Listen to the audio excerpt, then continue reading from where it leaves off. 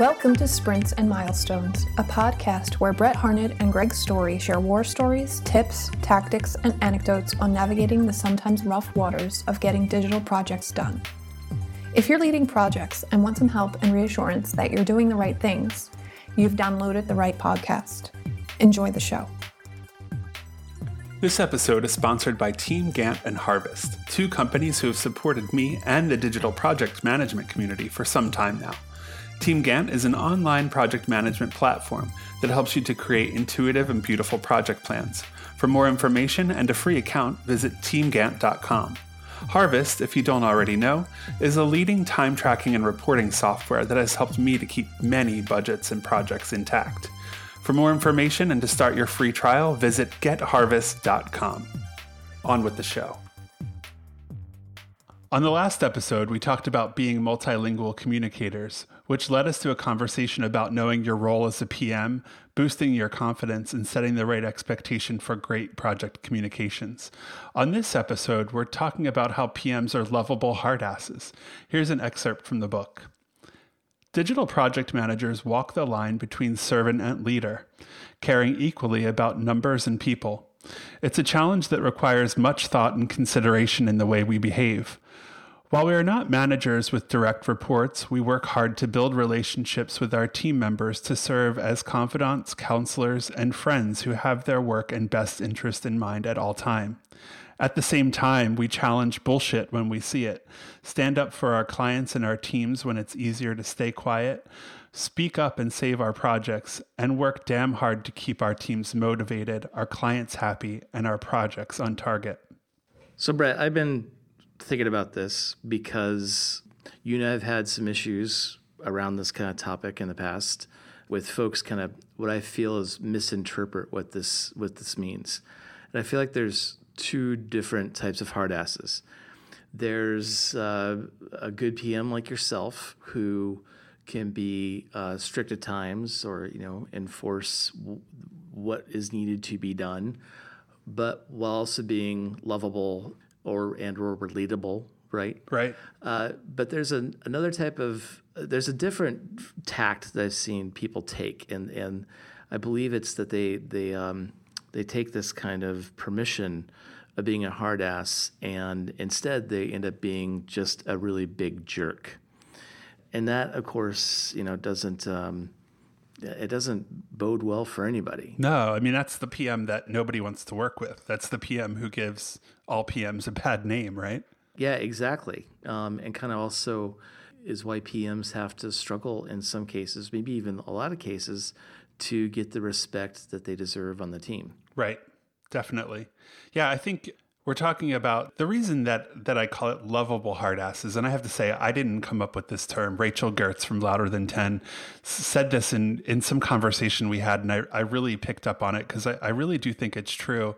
You have to balance, right? You have to balance trust and confidence in doing the job with soft skills and empathy and knowing that, you've got to be the boss, but you also have to be the friend, because if you're not the friend and understanding what it takes to get work done, then it's going to be hard to motivate people to get the job done. So, and it's weird because you won't always send the right impression to your team or clients if you're overly confident, meaning that, you're always kind of the hard ass that's saying, we're doing it this way. Like you can't be rigid. And we've talked about that.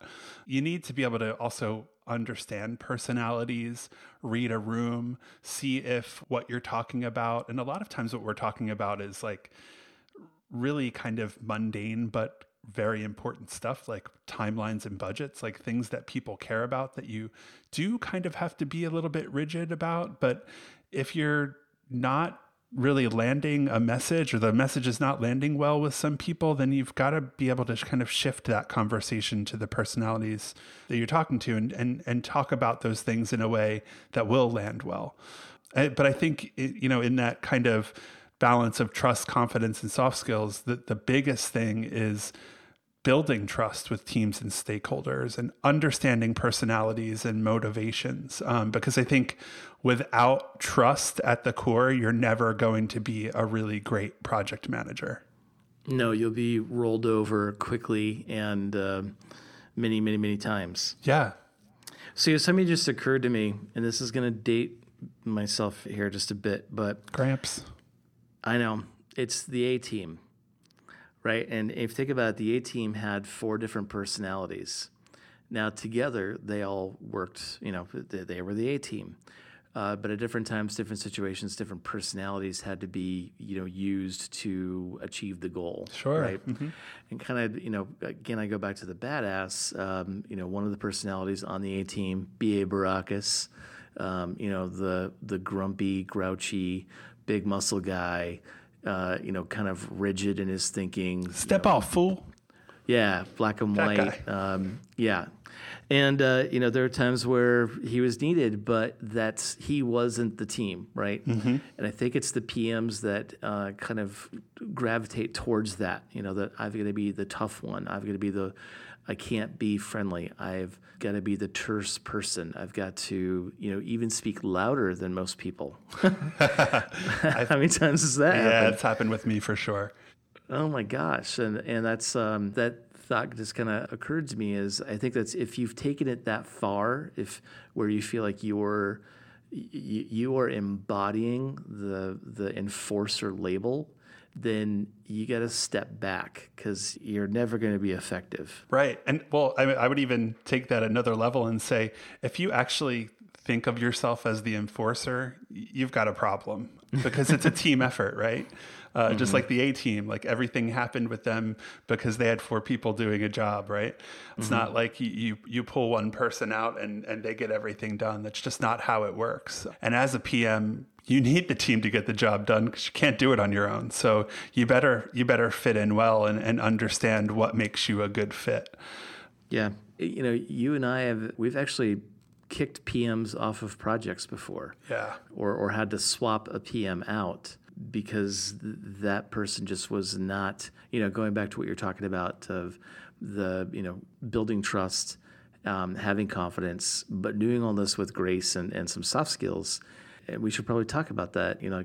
What happens when that's not gelling? How do you avoid that from happening? Yeah, I think ideally you would always try to avoid it from happening and set some really good expectations again for what the PM would do on the project with the client and with the team. I think what it comes down to is the client doesn't have to like the PM and the PM doesn't have to like the client, but there does have to be mutual respect because without that respect, nobody is going to really kind of take the lead or the role where they are enforcing and they're leading the team and facilitating and helping to make really good decisions. So I think setting that expectation has to happen very early in a relationship, almost immediately. Mm-hmm. So a lot of times in my work, what I'll recommend with agency teams is that as soon as a project scope is signed and you're sort of aligning teams and getting ready to kick off, I would have a call where the person who has sold the project to the client sits down with the client and the assigned project manager, and they have a conversation about what the role of the project manager is and how they're going to help the project. Then the project manager gets to step in, introduce themselves, start to build a relationship with the client, talk to them about important things like, this is the scope of the project. Want to make sure that we're both on the same page about what we're doing here. So that you're level setting right away. And it shows that the PM is really focused on the scope, and talking about things like budgets and timelines becomes very transparent early on. Then you start talking about, so this is how we communicate as a team. This is how we work with clients. Is that going to work with you? Then you start talking about the organization and hierarchy and the types of personalities and the types of projects that they're working on. And then eventually, you're building a relationship just out of the fact that you're sharing information and that you're showing that you actually know what you do as a PM, and you're starting to build trust immediately with stakeholders. And to me, that's really important. Like having that conversation before the whole team gets to the table and positioning the PM as the leader can really help a relationship. And I think if you're not doing that, and I do think, Greg, in that situation, we weren't doing that, I think it's easy for the PM to step in, be frazzled because they don't have all the background. They haven't met the stakeholders. I think level setting can help. It can calm people down and make people feel more comfortable in the role that they're in. Yep. Leading with empathy is always a good first step with that too. Absolutely. We should talk about trust. I feel like every week I see another article coming out about the need for trust, right? That a lot of the problems come down to a lack of trust, whether that's a trust in not so much an individual, but more of I don't trust that you're going to get the job done, or that you're going to get the job done to my level of satisfaction, or you're going to get it done on time, or whatever that is. But a lack of trust can actually, as you said, lead to problems and actually put a severe dent into a project.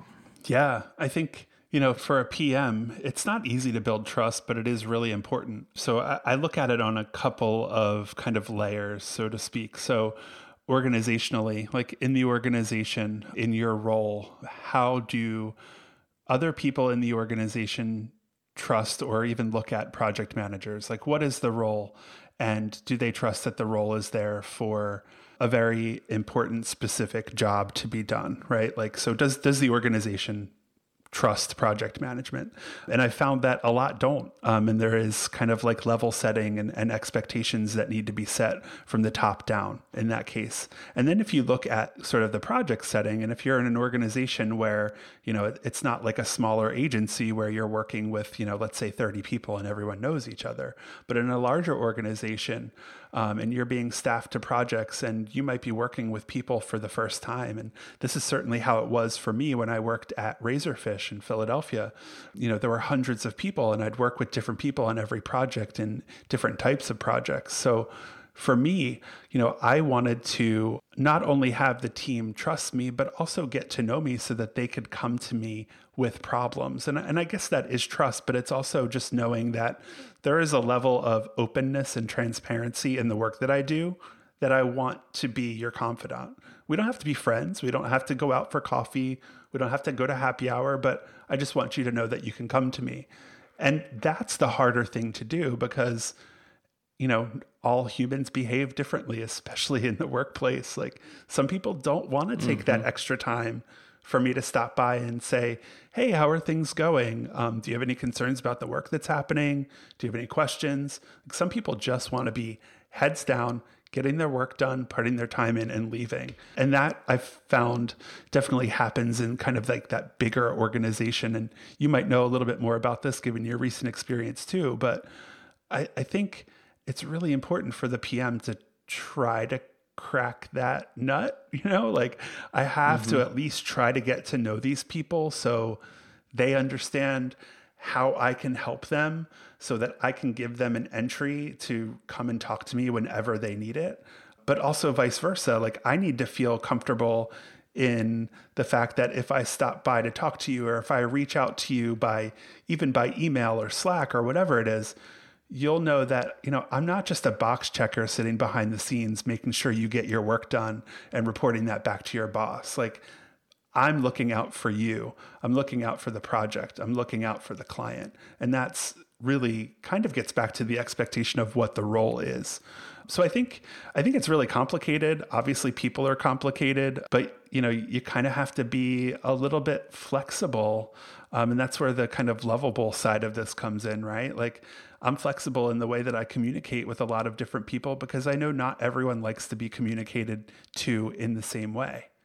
Yeah, that's Shopify had they've got a metaphor for trust and how you build that up, and it's the trust battery. So their observation is, and they use this metaphor, especially for new folks who come in. They kind of figure that and this couldn't just be new people coming in, but even new relationships, right? So a PM meeting stakeholders for the first time, using Shopify's kind of way of thinking about it, both your batteries are at 50%. And every time that you interact with your stakeholders or even other people on the team, that's your batteries are either going to charge or discharge on essentially accountability and integrity. Did you deliver on the things you said that you would? Did you communicate? Did you follow up? Did you reply? Any time that's a positive, the trust between you and that other person goes up. once you have trust, you build confidence, right? Then so many things just kind of melt away. You don't have to over communicate per se. You don't have to meet with the person as much. It's working with them is a lot easier, more seamless. You start to develop shorthand, language, just because you got the trust, and ideally you've been working together for a long enough period of time. Right, like there's a mutual agreement on how you work together and how you behave and how you communicate. And that I think that takes a little bit of time for teams to really figure that out. It does, but the lovable part, what you're referencing what you said earlier in the episode of being lovable and kind of what that means, of the balance of trust and confidence with soft skills. Mm-hmm. Right. So, I feel like the people that are able to go into new relationships with better soft skills than others, they're probably coming into that relationship with their trust battery at 60%, or maybe they go in at 50, but it charges very quickly to 60 or 70%. That lovable part is so important. If you can get to that situation, or get to that mode of operating, I think as a project manager, you're just going to have a lot easier time with your role, and you're going to love it even more.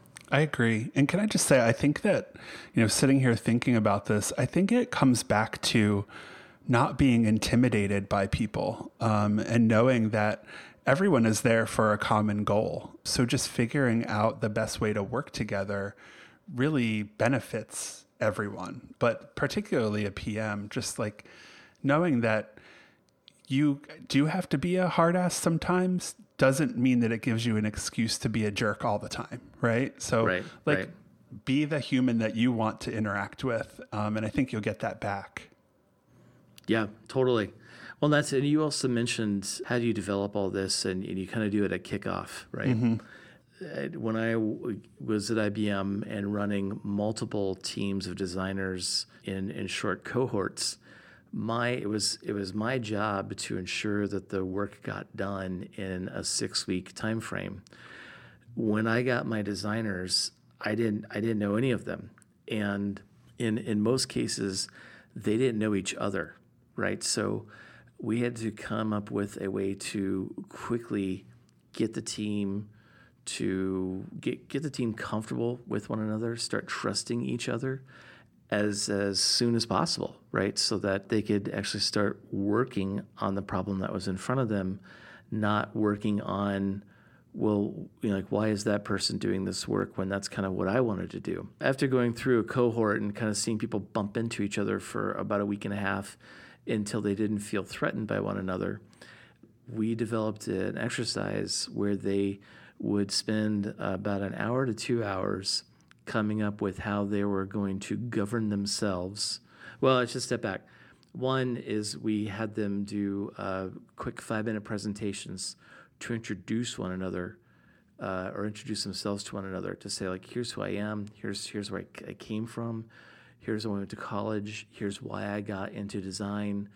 They basically, spend some time being vulnerable to a degree in front of the rest of their team, so that they all kind of went through a vulnerability exercise together by having to do a little bit of public speaking and kind of showing people what's kind of behind them as a person.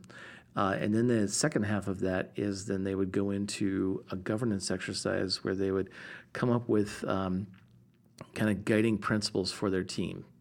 And it could be everything from not talking over one another to we're going to have donuts every Tuesday.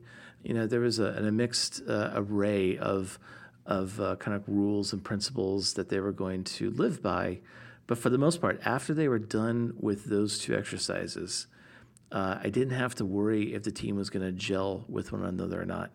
And all the problems that I had in the beginning just kind of went away once we started doing those two things. Mm-hmm. Yeah, there's a lot to be said for giving time and space for people to become comfortable with one another, to figure out how they can best work together, because that's where you find the most efficiency, right? And most companies are looking for that. Mm-hmm. Yeah, well, that's another group that I worked with. Speaking of trust, they were kind of put together in an ad hoc fashion. They both kind of shared. All four of them shared some personality traits in that they all like to talk. They couldn't, when it needed or necessary, they could speak to you very plainly. But when you got the four of them together, they would talk over each other. They would talk nonstop, and nobody could speak plainly. Nobody could say something simply, and so inevitably their hour-long meetings, even the times when they were grooming their backlog, of their Kanban board, an hour-long session was taking 4 hours, and so wow. The trust in the team just like went away, right? Like they avoided, they didn't want to go into that meeting. They knew inevitably something so simple as grooming a backlog was going to take an entire afternoon. It just got to be to a point where they all had to kind of come together and basically admit that this wasn't working. And they came up with a pretty simple rule, or a simple rule for the team, rather, which is, they had a code word. They had a safe word, and it was cinnamon. And so what they would use this is, if somebody was one, they agreed to stop talking over one another. That helped a lot. But then their propensity of speaking in long-winded, they just simply would, if someone was talking long and start to ramble, a team member could just say cinnamon. And that would immediately tell you that not so much as they disagreed with what you're saying, or that you're wrong or anything like that. It's just, we get it. Let's move on. Yeah. And it worked, right? They went back from their 4-hour meeting back down to a 1 hour, and the team gelled better together. They communicated better with one another. So that's all to say. Some of these things may sound complex, but some of those tools that you use to help run a team can be pretty simple and very effective. Yeah, absolutely. I think, working in a team environment and building the trust with a team to actually create those rules for how you operate together, I think can be really powerful. And then you end up with people who want to continually approach projects with the same group. And that can be pretty exciting. Mm-hmm. Well, I'm going to call cinnamon on this episode. It's been really interesting. Thanks everyone for listening today. We've talked a lot about what's referenced in Chapter 8, which is about navigating difficult conversations. Yeah, and I also think that this has something to do with Chapter 9, which is setting and managing expectations as well. Absolutely. Well, I'm excited for our next episode, where we'll cover the topic of education and the next principle in the series, which is we are consummate learners. So thanks again, Greg, and we'll see everyone next time. Thanks.